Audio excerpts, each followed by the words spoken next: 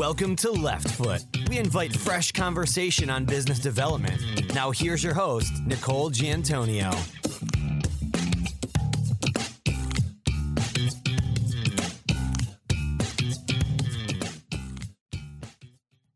Today's episode is sponsored by Major Lindsey in Africa, expert navigation of legal talent for 35 years. Hello, listeners, and welcome to Left Foot. Today's guest has over 25 years of experience across a full spectrum of corporate transactional work, including private equity, corporate finance, cross-border mergers and acquisitions, company sales, and international joint ventures. A partner located in the London office of Dorsey, he leads their UK and European private equity practice. Fabrizio Carpenini, welcome to Left Foot. Hi, thank you very much. Great to have you here, Fabrizio. Fabrizio, we're going to jump into some questions about business development. And the first one is really about you personally and your personal strengths and habits. What personal strengths and habits have allowed you to be successful in developing business? This is something that I've thought about for a long time, without being modest. I have over the years felt there's been a degree of success in what I've done. I've thought about it in the context particularly of bringing on my younger colleagues who occasionally will come to see me and ask for tips and ideas. What I always say to them, and this is something that I've tried to focus on, is that first and foremost, and particularly for those that are starting out in their legal career, you've really got to know your stuff. You've got to know whatever your chosen field is, and mine is, as Nicole, you just introduced it. Thank you. You need to not only know the law, but you need to know the practice. You need to know what is common practice, what are the do's and the don'ts. And that's really the bedrock for a successful career. It sounds obvious. Many clients or prospective clients take that aspect as a given, although clearly you'll be put to the test very early on in your career as to whether you actually know what you're talking about. A sound basic understanding of your chosen subject, your chosen practice area. And then I think, particularly in the type of work that I do, it's about ensuring that you connect with the client and particularly the client's objectives and understand those right from the beginning. So I pride myself in always adopting as commercial approach as possible, particularly when it comes to negotiation. The client, generally speaking, will not thank you for taking sort of esoteric black letter law points.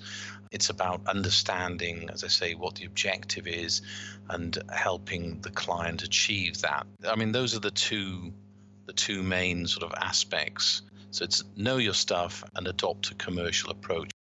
So that's an interesting point. When I've done work outside of the U.S., the word commercial is used to really describe being sensitive to the business issues. It is not something you hear as much in the U.S. If you could just describe that briefly, it really is talking about the business and the objectives of the business, whether that be shareholder value in a public company, or is there anything else you can dive into on that? Let me give you an example. You have a client that has come to you and wants to buy a technology-based business. Let's say that the target has developed some software that the client is particularly interested in acquiring. It's getting itself prepared to due diligence that software, to analyze intellectual property.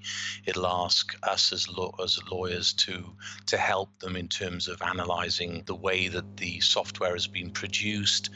And as part of that due diligence exercise, we'll be looking at the people behind the development of the software and the like.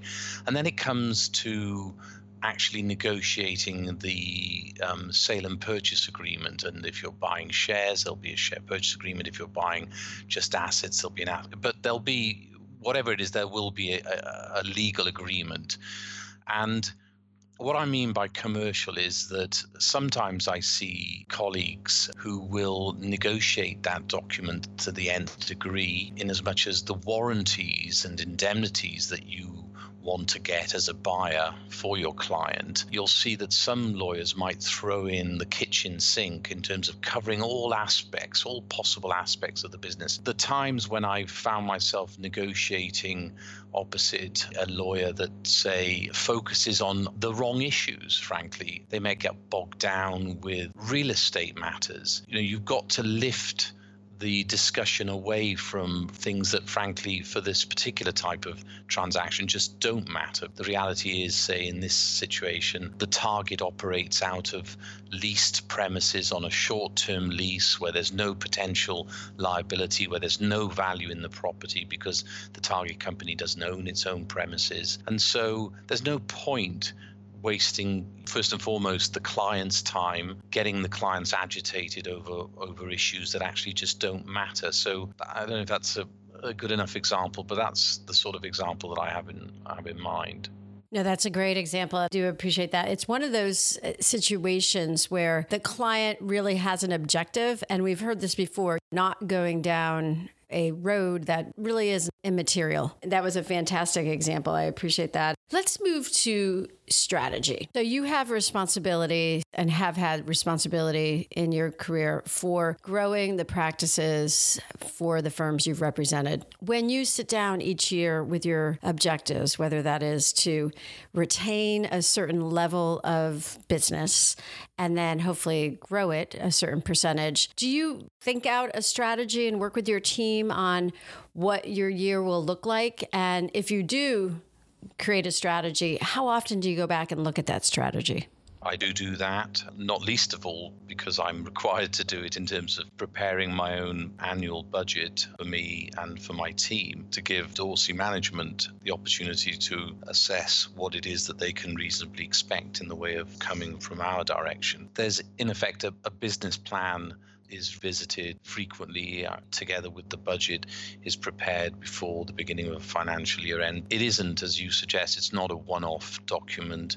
It is something that I regularly go back to, and I'd say I'd sit down with my immediate colleagues, and in the London office that involves me talking to 2 or 3 other partners and some of the senior associates who I like to involve early on. We'll sit down once every month or so with our plan to see how we're getting on. In terms of what we look to do, I think one of the things I've learned over the many years now that I've been practicing is that you can waste a lot of time and indeed waste a lot of money in terms of chasing things that, frankly, you should have known from the outset were not going to produce either anything or indeed the level of work that you might have hoped for. You need to be very disciplined in terms of what you think you can take on and what your objectives should be, and realistic. I'd say that we do our homework in terms of, let me take an example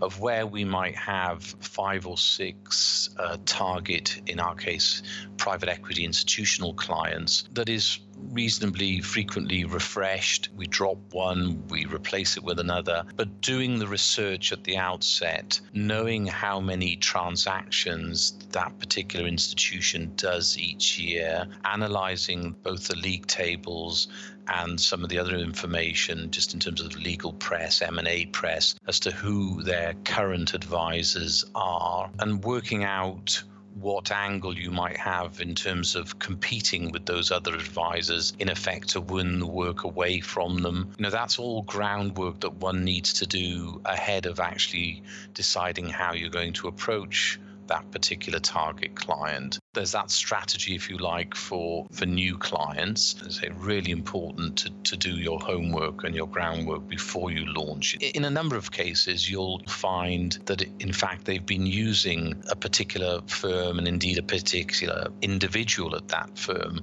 for some time. And certainly in this type of work that I'm doing, and this is also something that benefits me, it's actually very difficult to shift those personal relationships, to move those personal relationships. As I say, that's one of the nice things about the particular practice area that I'm in, is that once you've developed that personal relationship over a number of years, unless you really make a terrible mistake, I'm not saying you're guaranteed the work, but you're close to having a client for life. And so conversely, it's quite difficult to shift such relationships away from your competitors. But you can find angles. For existing clients, and as we all know, the statistic is thrown out frequently about the amount of work that one gets in any particular year, 75-80% from existing clients, and therefore emphasizing that you mustn't neglect what you have, which already sits on your desk. And for that, it's trying to constantly find innovative ways of ensuring that you are staying, if not ahead, but alongside the competition, because your competitors, like I'm doing in the first example for new clients, are out there trying to find ways to shift that relationship away from me, finding ways to ensure that you are constantly, or at least as frequently as possible, in touch with those existing clients to keep them away from the competition is really important. You hit on a number of things. The first is do your research. We use this word qualification. Qualify the opportunities you're going after. Primarily, you mentioned cost, right? Because there's cost involved, there's opportunity cost involved, right? Time that is going to be put into trying to gain new customers. We see the stickiness of clients with counsel. There's a lot of strong counsel out there. There are a lot of strong firms. So to transition a new client to your firm would be somewhat part of that unique experience that something went wrong, or they want a particular person that may have joined Dorsey, or there might be a particular strategy they've seen you, Fabrizio, or one of your team members execute, and they're looking for that.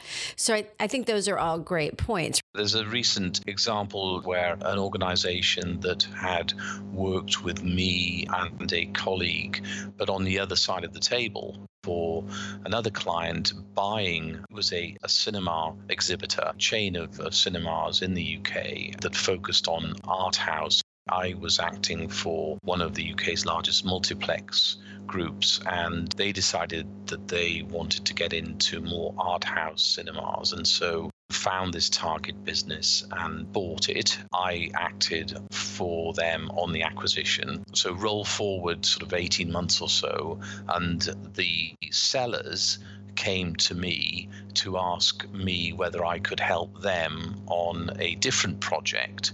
That is one of the most satisfying ways, provided, of course, there are no conflicts, and this was related to cinemas, but a different aspect. That's a very satisfying way of winning new work, when you actually have somebody on the other side of you, or has been on the other side of you, also wants to use you. You come away thinking, well, actually, I must have been doing something right for them to see that I was doing a reasonably good job for my own client, that they felt good enough to actually want me to work for them as well. So that's another important sort of factor or feature.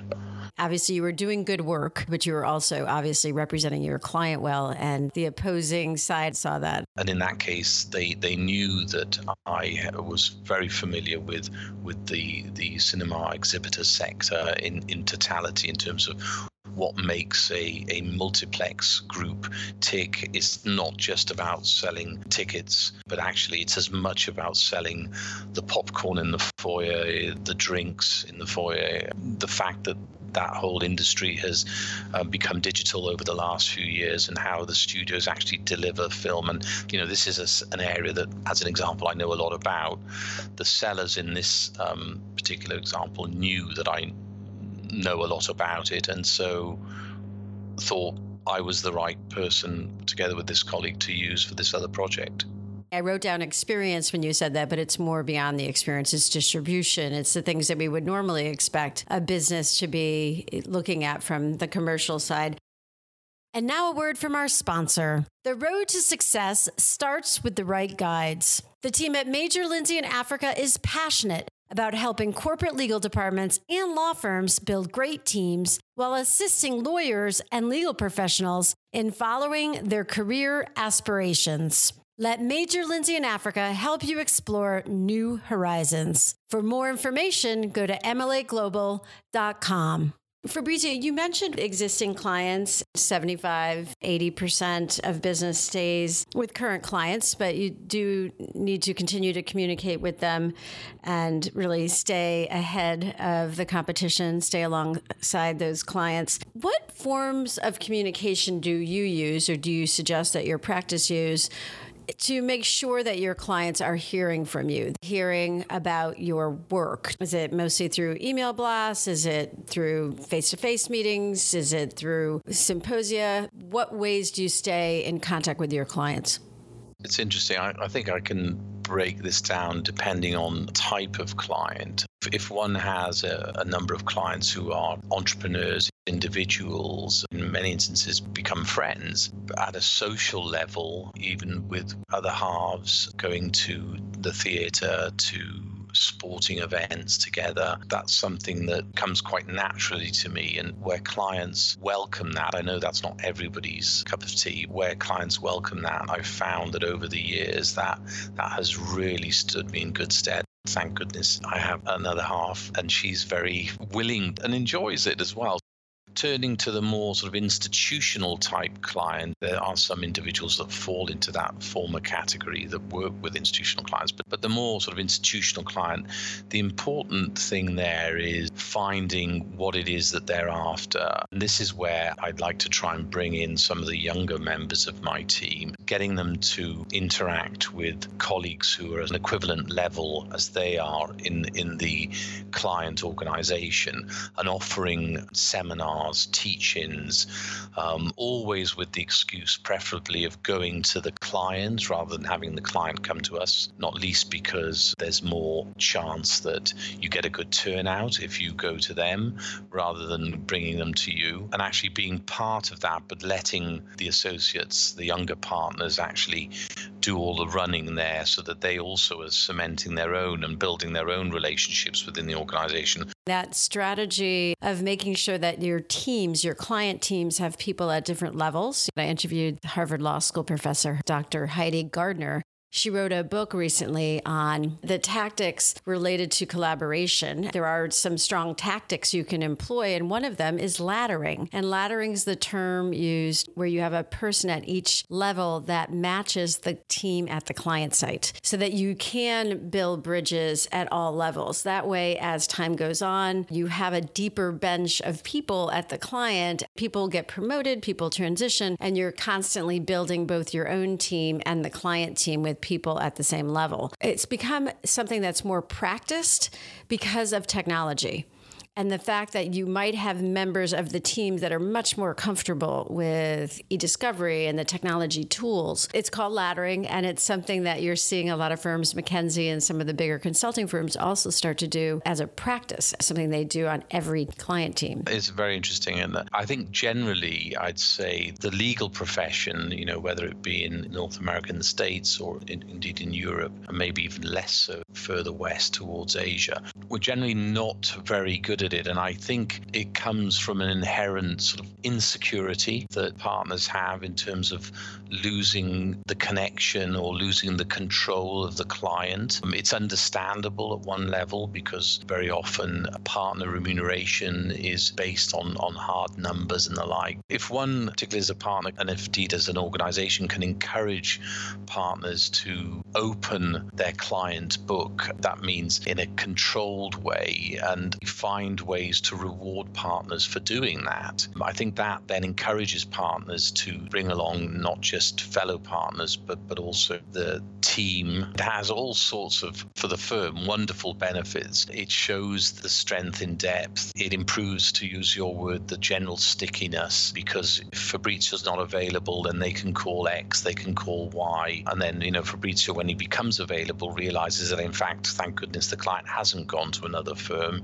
It's still within Dorsey. It's something that I've always sort of spoken passionately about in the management roles that I've had, both in my previous firm and at Dorsey now, I'm very aware that it's not something that comes naturally to everybody. I think we're getting better at it. Compensation absolutely does drive behavior. And that is part of the compensation challenge within firms, is that it does feel threatening. Outside of lockstep, which is not that common at this point, there's a very interesting dynamic going on and will likely result in some change so that firms can be more effective even from a cost standpoint. Yeah. I had a colleague, the point about developing those relationships along the ladder, if you like, come to me a few weeks ago and said, so-and-so at X institution, he's a high-level tennis player. I don't play tennis. This colleague of mine, a senior associate, plays excellent tennis. And he sort of, rather not sheepishly, but said, will it be okay if I invite so and so out to for a match? And I said, absolutely, brilliant idea. And now they'll be playing regularly, once every couple of weeks. That's a perfect way for this colleague to start to develop his own practice and his own relationships within this client. But also, we mustn't forget that they'll be chatting during the match, after the match. We will be able to learn what's going on, what's concerning the client at this particular time. It's just another way of plugging into the client, and that's something that people in my position should be encouraging, and people at the more junior level should be thinking about what it is that they could be doing to start developing their own relationships. Fantastic and great point. You mentioned differences in acceptance of laddering or this type of strategy in Europe, and then that it does change as you go further west to Asia Pac. Let's talk about global business development generally. Are there things that you've experienced in your role in growing the business for Dorsey and for your prior firm? Are there things that you've experienced globally that you would say, wow, that is really a different way? There is a very clear, yes, you can do this, and no, this will not be effective when it comes to developing clients beyond the U.S., beyond Europe. I mentioned at the outset the need to really know your subject, ensure that you're delivering high quality advice. I have to say, certainly in terms of the US and Europe, that is a prerequisite. I think if you head towards Asia and the like, I don't think that point is tested enough by the client. So in other words, I'm not sure that the client places as much emphasis on that point in terms of working out whether it's actually true.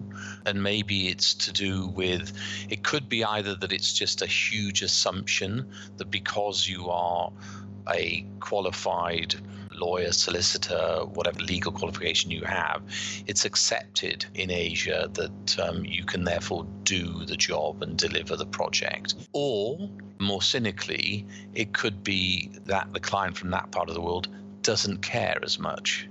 I'm not sure that there is one answer, because I've come across both instances where it's just an assumption and it's never questioned. And I've also come across situations where the client doesn't care.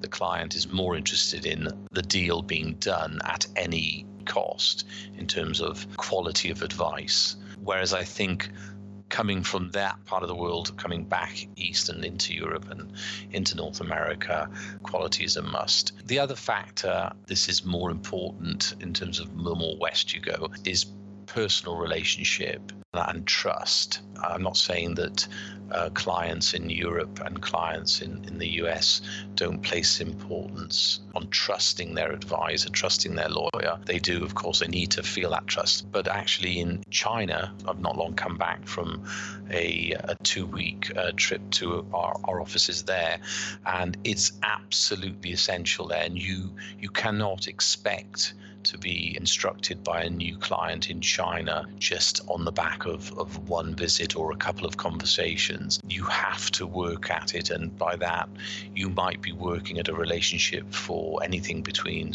9 to 18 months before you can realistically expect to get a chance at a project for a Chinese client. For them, it is very much about needing to know you well, knowing that they can trust you.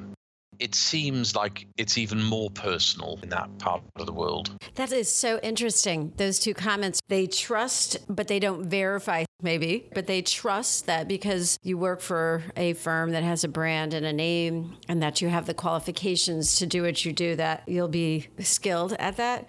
But then that relationships do matter. Relationships matter. I think inevitably this will change over time. I had a client once that got to know me over a 12-month period, but who then also found out that my birthday was a set of lucky numbers for him. And that was another factor. It was almost like, what's your favorite color? It's red. Brilliant. That's the color that matters in this part of the world. Almost one level, without being disrespectful, not rational reasons for selecting an advisor. To some, these things matter. Fabrizio, you've had these amazing experiences. Is there a success story, basically a client that you were able to acquire for the firm you represented that you were either surprised that your firm was successful or possibly it was just the right way to go about it? Is there a success story you can share with our listeners?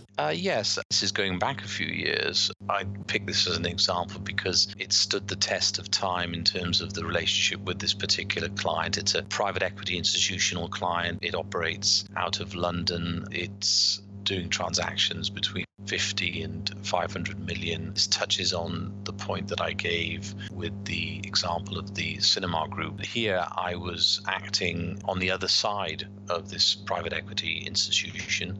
I was acting for a management team that was looking to raise finance to effect a management buyout of the business that they worked for. And they were actually, in effect, being financed by this private equity institution. So I was advising the management team.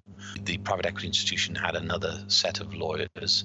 We took several weeks, as is normal, to negotiate the documents. The deal was eventually signed late. I think it was on a Thursday night.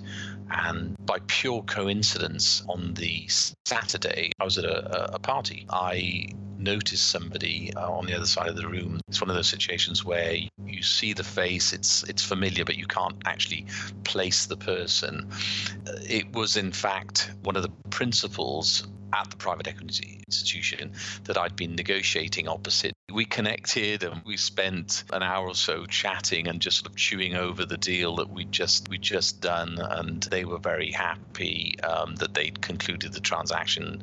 My clients had been happy that they'd been able to raise the finance. And a couple of years or so after that, I went to see him. This was when I decided I was going to move firm, and it was important to me that the client, there were no restrictive covenants that I was beholden to, so the client was free to move should they want to with me. So I approached the client and asked, were I to move, would they be minded to move to my new firm with me? And it was that point that the client shared with me that yes, it was something that they would like to do. But in answer to the question, well, what sort of keeps you loyal to me? The particular individual who headed up this client said, what we like about it is the fact that even though you're acting for us and you act in our best interests, you don't beat up on the other side. Because their business is backing management teams, backing businesses, these are individuals that they, as a private equity institution, have to work with over the following 5 years or so towards an ultimate realization of their investment and an exit. And the last thing they need is an advisor who is going to cause distress and animosity in negotiating the deal on the way in. That was the point that he was making. You look after us, you get us the best deal in the circumstances, and you do it in a particular way which is not aggressive, doesn't risk the client's relationship between themselves, which, again, unfortunately, you do see sometimes. Fabrizio, those are two great points. First, doing exactly that and really being professional and really protecting the interests of the client, but also treating those on the other side of the table fairly so it is a positive transaction. The other thing, this idea of these non-business functions and our world outside of our business world. In the last 2 years, I have gotten a very strong amount of connections in business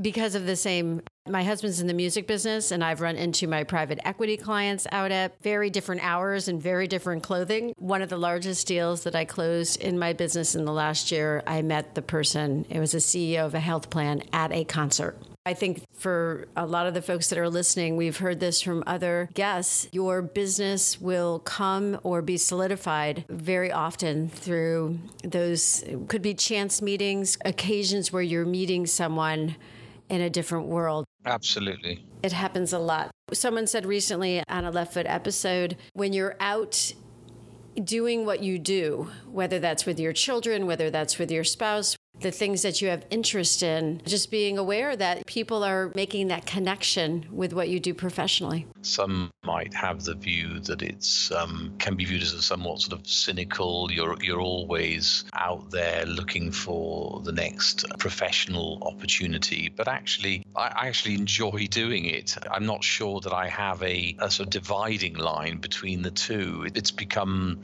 sort of second nature to me. I quite like it, and of course, there are situations, particular clients that one knows you wouldn't want to be spending much or any social time with. I think the more you develop one's own career, if it brings success, you also have the wonderful opportunity of being able to pick and choose, which is the greatest luxury. There you go. As folks are just living their life. There's one point for the benefit of those that might be sort of just starting out, if you like, which is the point about pushing oneself, because we've all been in the situation where it's a sort of wet Tuesday evening, and we know that there's an invitation that we accepted 4 weeks ago, but gosh, it's raining and it's 20 minutes away in a cab or on the underground. Push yourself. Go. That's the thing. It's such the easy option to just bail. And I would say to everybody, very, very rarely have I been to any type of, sort of social engagement or indeed a seminar that someone's hosting that I haven't come away with something positive. And that may not be and won't, of course, always be a new client, but it'll be a snippet of information. It'll be somebody who's going to introduce me to somebody else. It'll be knowing something about the possibility of a new transaction that a client of mine may not have heard about, and therefore helping the client to find a new opportunity. I'd say, push yourself and make yourself do it. That's really important. That is great advice. And I can say when I go to those events and that is the case, you make a connection just from that, whether it's the store or it's something later in the evening. I absolutely agree. It's engaging in that event, in the work that you do and putting that effort in. Two more questions. One is, Fabrizio, have you seen something out there that you believe is an innovative way in either staying in front of current clients, talking to prospective new clients, anything out there that you think is innovative? I'm not sure that it's something new or innovative, but I think clients sometimes see or feel that when they're talking to their lawyers, the clock is switched on immediately. And I think that's something that one has to nowadays, even with the pressure that we all feel, one has to be very, very sensitive to that and try and dispel or help dispel this truth and reality. Finding ways of offering clients something, and some might say it's for nothing, but actually finding an opportunity to give the client value that the client knows actually it's a genuine give and they're not going to get a bill for it or an invoice for it 4 weeks later. And something that I find is working reasonably well, and it also helps in terms of that regular connection, is every now and again asking clients whether they are interested in depending on the type of business that we're looking at, some form of legal health check. And that's something that, depending on how much actually has to be done, we may or may not charge for, but often won't charge because it allows us to connect not just with the principals at the client, but also with the individuals within the organization. If we're looking to see whether they've set up their standard form employment contracts well. Then we'll be engaging with the HR director. If there's commercial contracts that needed to have been put in place, have proper schedules been kept of what's expected, allowing us to engage with maybe the finance director. So offering these services, depending again on the type of client, the sector, how frankly important the client is to you and the organization. We've started moving to sort of technological solutions with clients so that clients can post important documents to these sites we as a law firm have privileged access to. So if a client needs particular help with anything, these might be routine contracts that they want us to look at from time to time just to ensure that everything is being done as it should be. Or alternatively, if they know that issues might arise on particular matters, projects, transactions, that they know that we can access those documents immediately to give them sort of real-time advice. Setting up these sites with clients are proving also very useful. Those are great points. I mean, that whole idea of a legal health check and doing something proactive, and then having the SharePoint type of solution where you can share documents. You were saying there too, along with that regular checkpoint on something. So almost a recurring review of documents. You know, all three might be seen as newer but more innovative ways of approaching working with a client consistently. At a very sort of basic level, some clients, not all, obviously, moving away from email. This presents certain challenges for law firms in terms of privilege and security. But actually, the number of clients that just in the last couple of years want to now interact with me on WhatsApp or iMessage, SMS, or in my recent China trip, WeChat, hugely popular there. I mean, yes, in China, there's still this love to exchange business cards, but actually, if you haven't got a card reader on you or on your iPad or on your iPhone, you're sort of frowned upon, and then you're instantly sending each other WeChat invitations as part of that introduction in business meetings. I mean, that's new for somebody like me. It goes beyond with a client, to get him to look at his emails because there were one or two documents I had to get him to see was a real struggle because, he wanted to do everything over WhatsApp. Really something that folks working in China, and we do have international listeners, probably more typical of their experience than others. Great information. One more point before we say goodbye. What do you enjoy most about the work that you do? I can hear the energy through your voice. You and I have met, and one of the things that was clear from our meeting was the fact that you have positive energy. What do you enjoy most about the work that you do?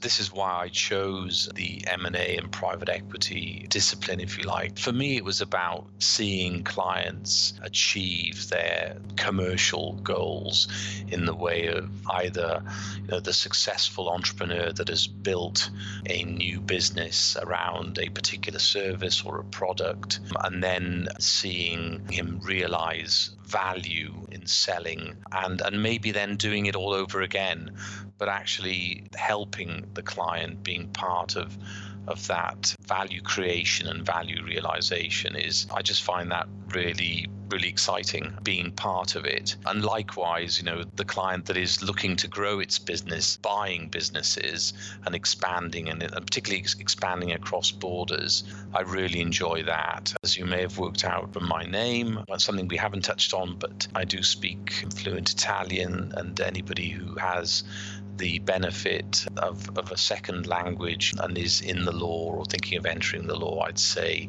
do everything you can. Indeed, if you've got a second, third or fourth language, develop it, keep on top of it, because for me, the opportunity to use my Italian has given me another business development opportunity that really I've seized from day one. The chances to work for Italian-speaking clients, that really excites me, the opportunity to use, in my case, this second language. And I do, depending on the month and the year and the particular projects. At this moment in time, I'm using Italian 15, 20% of the time. It might then swing back to 10, but it could even get to 40 or 50%. That's exciting.